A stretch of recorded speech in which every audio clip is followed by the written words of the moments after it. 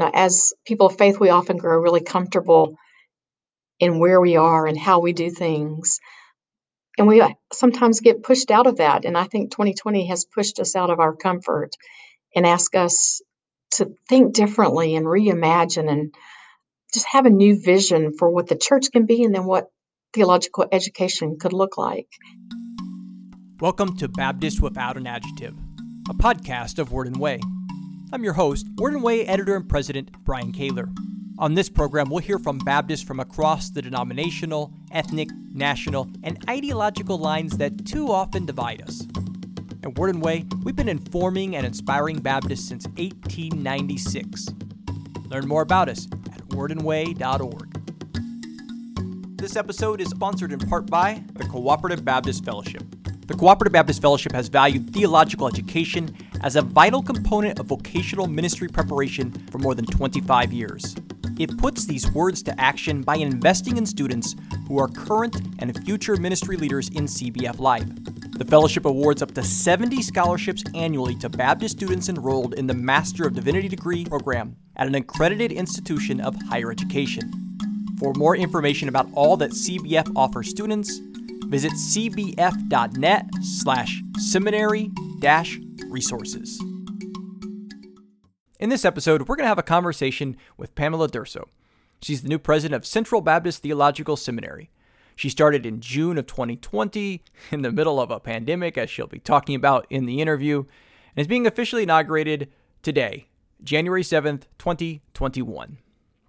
We had a chance to speak together online late in December, and it was great to have a chance to interview her again, particularly in this new role. She was on the program way back in episode 61, but as we'll mention, that was with a previous position. And so I hope you enjoy this opportunity to hear from the leader of Central Baptist Theological Seminary, which is just doing some important work in theological education and thinking about that in a new way. And in many ways, that future has suddenly arrived a lot quicker than we all expected. So here's my conversation with Pamela Durso of Central Baptist Theological Seminary. So first of all, Pam, thanks for joining us on the program. Well, thank you for inviting me, Brian. I know that this has been an odd and difficult year for many people. And so first of all, just how are you doing personally during this year of coronavirus? Well, I look back at this year on March the 2nd, the Board of Trustees of Central named me as the next president publicly. And then a few days later, the World Health Organization declared a global pandemic. So my entire year and my entire presidency really at Central has been overshadowed by COVID-19. And honestly, that's been rather challenging. My husband and I had to sell a house and buy a house. And so we put our house on the market in Lawrenceville, Georgia, and had strangers come into our house. And so, I spent much of May wiping down surfaces and Lysoling, all the things. And then we came and bought a house here in Shawnee, Kansas, and chose not to get on an airplane at that point I think that was in March, and it was still a little early in the whole season of COVID, so we didn't know how safe that would be. So we drove from Georgia to Kansas for 14 hours, and that was crazy. We did it one day and got to the hotel, and again, I sprayed everything down with Lysol and wiped all the surfaces, and the fumes were so bad in a small hotel room that my husband couldn't breathe, which made me wonder, does he have COVID or have I killed him with toxic fumes? So that moving, I would never suggest that someone move in the midst of a pandemic. I will never do that again. So it was challenging. Just the anxiety of moving was really challenging. But I think the hardest part really was driving away from Georgia and leaving our young adult son in Georgia. Georgia at that point had massive outbreaks of the virus, and there wasn't good leadership in the state, and it caused me all kinds of worry to leave him behind in a place I didn't know if he would be safe, and I couldn't get to him quickly. The good news is both our children are now in Kansas. Our daughter came in July just to stay a few weeks, until the pandemic was over. She's go back to her home in McLean, Virginia, and she's still with us. So she's been here for a good number of months now, working remotely for Capital One from our basement, and Michael came from Georgia right before Thanksgiving. So he's going to stay here in Kansas. So I have both my children with me, and that's been really good to have them at home. The pandemic has odd gifts to give us, and I guess bringing families together is it's one of those interesting gifts. For me personally, I think just as is true with everyone, I've grieved over the loss of being with people and getting to know the central community in some ways has been really difficult without the face-to-face meetings, but I have met more people in the last 6 months than I would have met otherwise. I think I met like 100 people the first 3 months because I Zoomed with so many alumni and friends and the faculty and staff. So I spent all my time on Zoom looking at the screens, but I had conversations with more people than I could have otherwise. I didn't have to do all the travel. I could sit in the comfort of my own office and talk to those who graduated from Central many years ago. And so, in some ways, that was a gift. But I have missed being able, to shake hands and hug and sit with people. That's been a great loss because I'm a hugger. So I have regretted that part of the virus very much. Well, our longtime listeners should probably recognize you. We actually had you back on episode 61 back in March of 2019, back when we could still meet in person. We did that interview in person at Third Baptist Church in St. Louis. We found a little empty room there and had that interview. And you were in a different job then, as you've kind of already alluded to. You were then president of Baptist Women in Ministry, and now you are president of Central Baptist Theological Seminary in Shawnee, Kansas. So first of all, congrats on your new role. I know you officially started in June, but congrats on the new role. And then for those who may not be familiar with Central, I wonder if you can tell us about the school. Sure. Yeah, it has been a transitional year for me, and moving into a new job has been a lot of fun. And I have learned so much about Central mainly by listening to a good number of the faculty. And also, I have, as a historian, I pulled all the old dusty books off the shelf about Central and read some of them. So I feel like I'm learning this community. Central will celebrate its 120th anniversary next year. So it's a seminary that has been around for a good long time. And when it was founded in 1901, the charter of the school said that the school was intended for the education and training of ministers of the gospel, missionaries, teachers, and leaders. And so the mission of Central has been well grounded now for nearly 120 years. That has not changed at all. There are a lot of things that have changed. In 1941, the name changed. Central used to be Kansas City Theological Seminary, and in 1941 became Central Baptist Theological Seminary. And then, of course, as most of our alumni know, we moved from the old campus in Kansas City back in 2006 out to Shawnee and bought land here and have a new building that is a beautiful campus. So if you're ever in Shawnee, you need to come see us. It's a beautiful place to be. I think the heart of the learning that has happened at Central has remained the same, but there has been a movement in the last 10, 15 years toward preparing ministers who are ready for service, who have practical skills and expertise. And so shaping our students and forming them to be ready for ministry and leadership has become a strong goal at Central. And so I think that's part of who we are, giving good teaching in the classroom around skills and the entrepreneurial spirit has been part of what Central has done. We've also changed modes of delivery at Central. There's no longer all classroom sitting, listening to lectures. Instead, Central has moved mostly to a virtual learning experience. We have been doing that for several years now. It's not a new thing for Central to have online classes, but the adoption of Zoom happened for Central long before the pandemic. And so most of our English language students learn virtually and attend classes on Zoom. Our Korean language program, many of those are hybrid programs where some of their time is in the classroom and some of their time is online. But Central has been accredited by ATS to do a fully online MDiv since 2016. So that's part of our reality and makes us different than other schools in some ways. but not as different now in 2020 because most schools have learned to do online learning this year. Demographically, our student population is 70% or so Asian. So our students come, many of them from South Korea, some from Myanmar. We have this fall term, we've had 418 students enrolled, 143 of those in certificate or diploma programs, and 275 in our degree programs. So we have a strong student population that really are spread throughout the country because Central has 12 different locations. We are no longer one building in one city. We are all over the United States and even around the world. And so we have those 12 different locations, with Shawnee being kind of our hub where the administration of Central happens.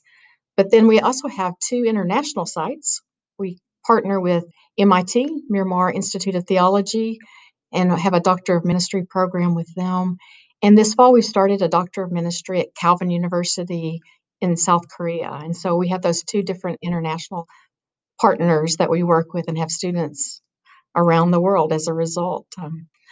John Parks is the director of our Doctor of Ministry program, and they have 15 students in the DMin program at Calvin this term. They just started. I think they're in their second class for that DMin program. And he is teaching classes in the middle of the night in order to be in the same times, because of time zone differences with the students. So I have learned very quickly that Central is a seminary that never sleeps. Classes happen day and night, and work happens here all the time. So that's just a little bit about the seminary, some of the major points that might be interesting to people. Yeah, you mentioned as a historian checking out the history of the school, and our institutions are only 5 years apart. Wharton Way's only 5 years older than Central is. But I was curious, was there I'm sure there was many interesting, but what was maybe like one interesting nugget that you learned that you thought, wow, this was really fascinating that you didn't know as you were learning about the history of Central? Sure. Well, I discovered really quickly that there was not just a single person who had this dream of Central. There were some Baptist men who were leaders who came together with ideas, dreaming of a seminary in the Kansas City area. But there was a woman who provided a good bit of the funding in those early days, Jonah Lovelace. So she used money that she'd inherited from her first husband and helped to fund those early years of Central, and then later gave some land. So I love the fact that Central, from the very beginning, has involved the leadership of women and men coming together with this vision of providing training for ministers and students. Yeah, sometimes you find those interesting rich threads that go through a school's history that almost kind of foreshadow where it might be in the future. Obviously, as you've kind of already noted, this has been a very unusual time for higher education with the pandemic. And in some ways, Central did already have an advantage that you all were already doing online classes and even had an online program completely. But I wonder what has the impact been, different than what you were anticipating the year being when you were announced as the new president back just before the pandemic erupted. Well, what I learned as soon as I arrived is that because of this long-term commitment to invest in technology and to train faculty and to prepare students to learn virtually, there wasn't much of a jump when it came to having to close our building physically. Learning went on, and while our hybrid classes had to move completely online, there it was pretty seamless, and to me, that really points to some forward thinking on the part of the faculty, not knowing, that a pandemic was coming, but preparing for what they saw would be coming in the future of online learning in ways that were intended to connect students to one another and to their professors. So I was amazed that there wasn't I saw it happening in other schools, just that kind of panic and anxiety about moving online, and I didn't sense that when I got here. It was, this is what we've always been doing. We will continue in this trend. continue to look at ways to make it better. So that, to me, that was a big relief that I didn't have to step into something that was anxious about just how to do this. They were already talking about how can we do this better by the time I got here. I also, when I walked into this school, I realized that Central had already started teaching students. We have a media class that teaches students how to be creative in their use of media in their ministries. The worship class, part of the requirement is that students plan a virtual worship experience. And so I looked around at students and recent graduates of Central who knew how to do this already, and they began to coach and mentor their friends who were ministers and calm them down and encourage them. And so I saw this gift of sharing that happened as a result of what they'd learned in class.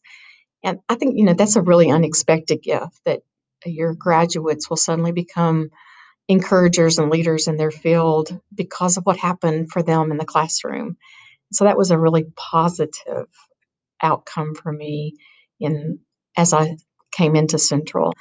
I would say the hard place for us is that because our faculty are not here on campus and some of our staff are not here, we don't have hallway conversations.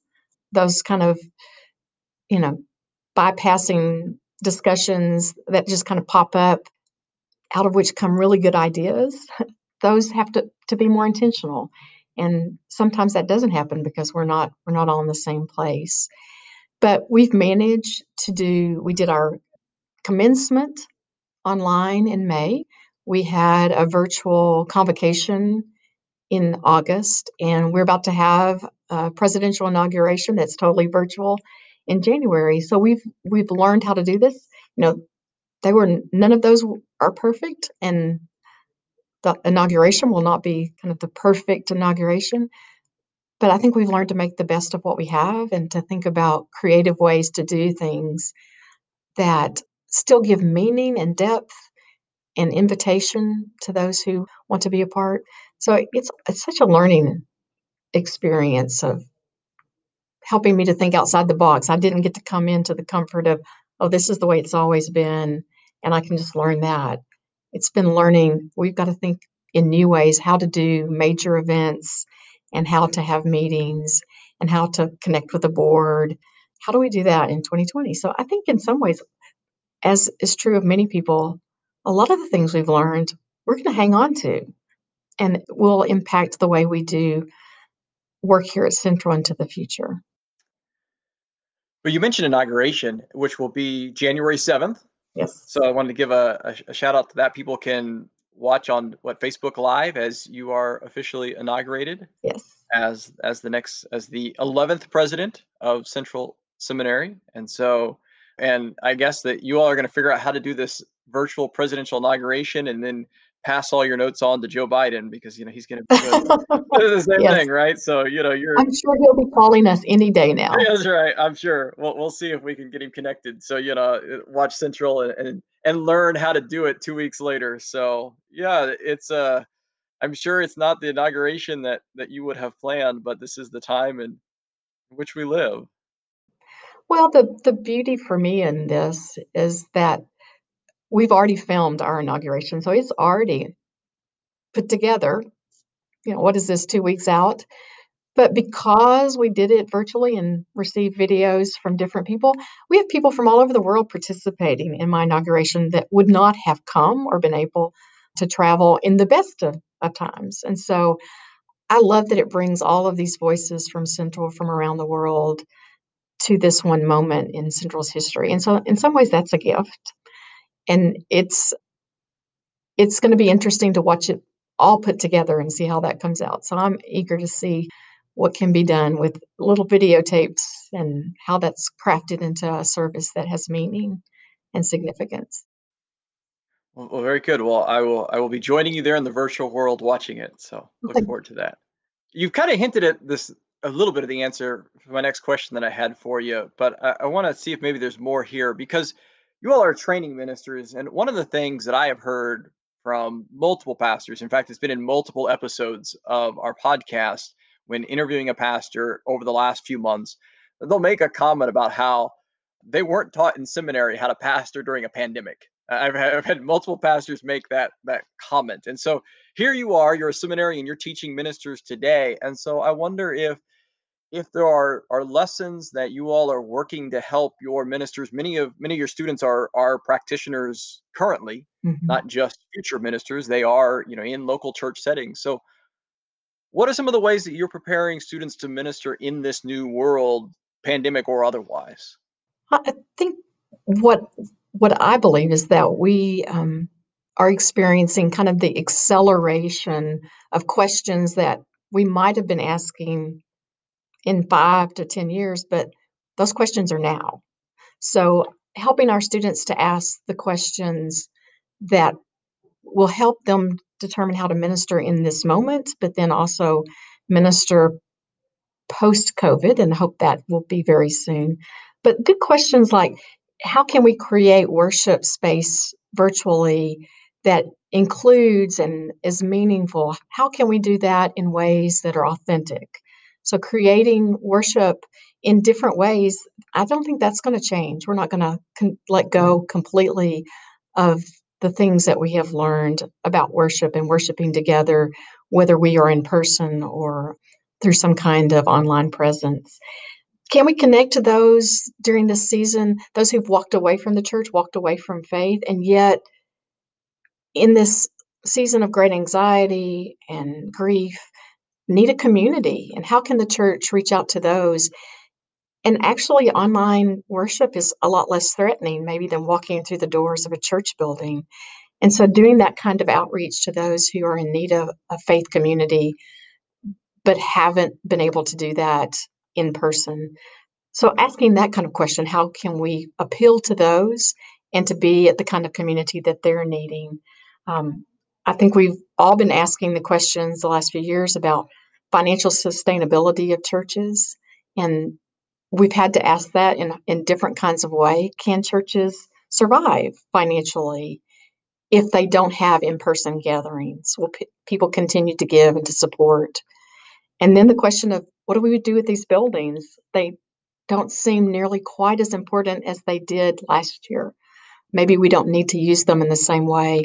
So I think helping students to ask good questions as they see these changes that are happening very quickly every day around us.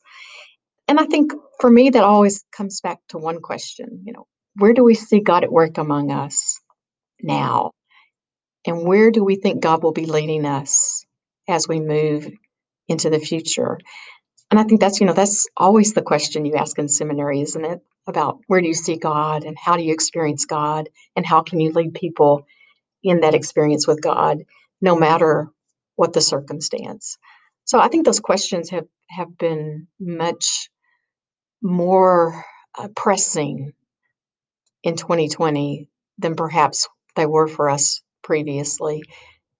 And helping students just ask better questions and think about the questions, to me, that's a basic part of good seminary learning.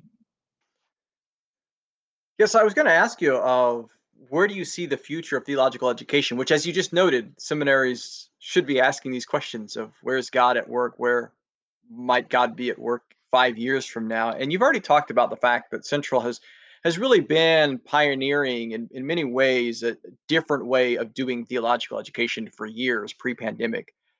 But I wonder if you have some guesses, some thoughts of where that kind of continual evolution for the school might take you in the next few years.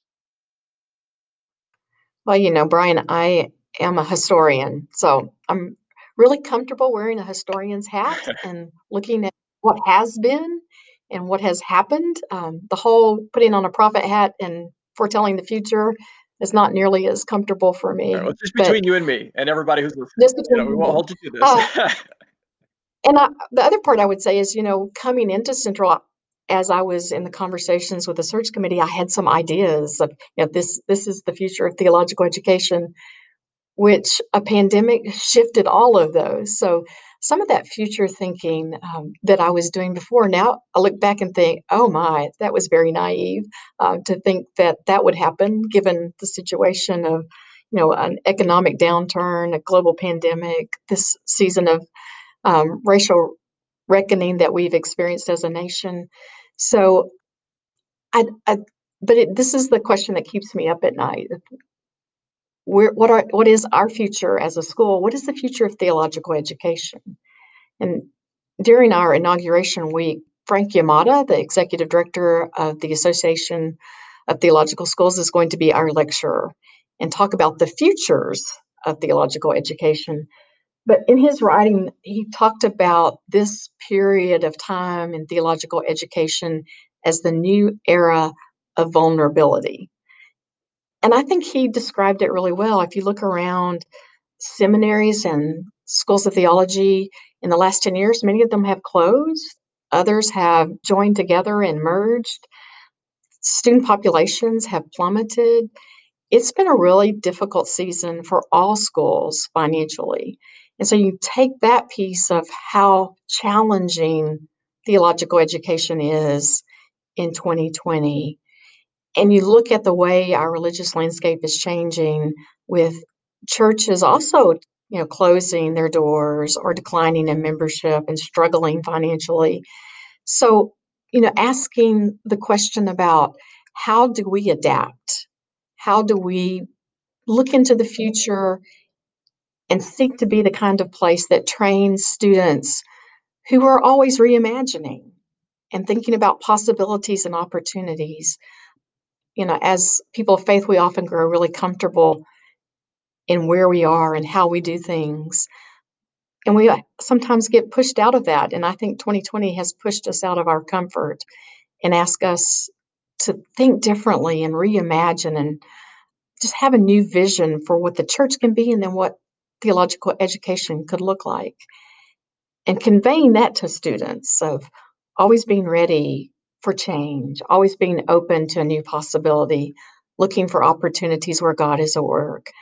I think that to me is theological education is going to always have to stand in that place of discomfort, looking to what is next instead of being what we were or wishing we could go back to the past. We always have to stand at that moment of looking forward with openness.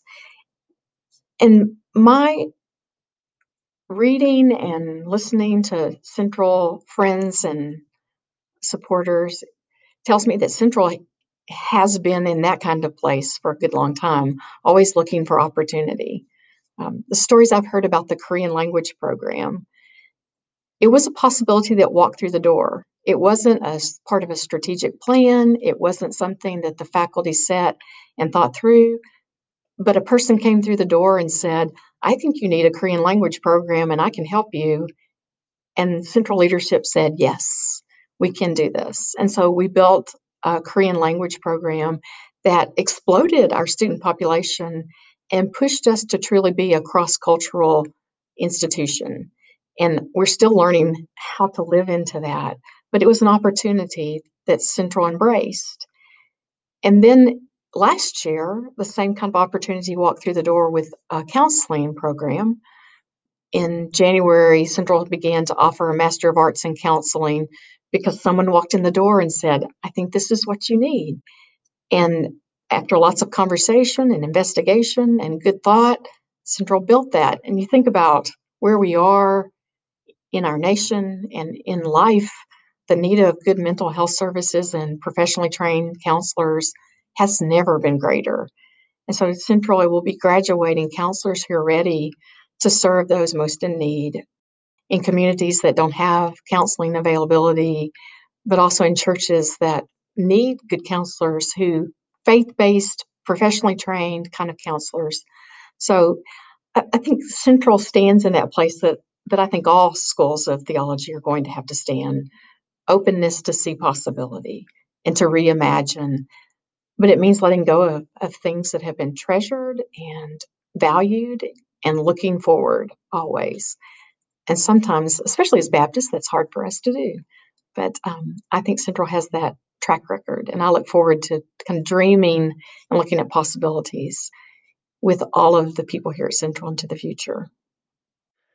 I know it's only been a few months so far. You've made it through one whole semester, but has there been some things that you've learned already during this time that perhaps you didn't expect? And particularly like non-pandemic wise, has there been a surprise that you're like, I didn't expect this either at Central or in Kansas or however you want to think about that question over these last several months?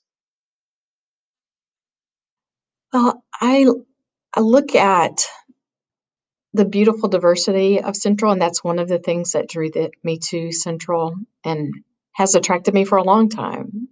My children were born in South Korea, and my husband and I adopted them when they were babies. And so having this large Korean community that's affiliated with Central was really important to me.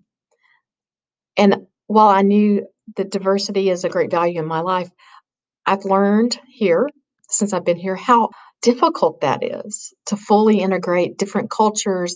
There are language barriers, there are cultural differences, and to truly see each other as sisters and brothers in Christ and share leadership together, it's a journey that we are still figuring out. I think that we across our Christian world are still figuring that out as well. But how messy that can be sometimes,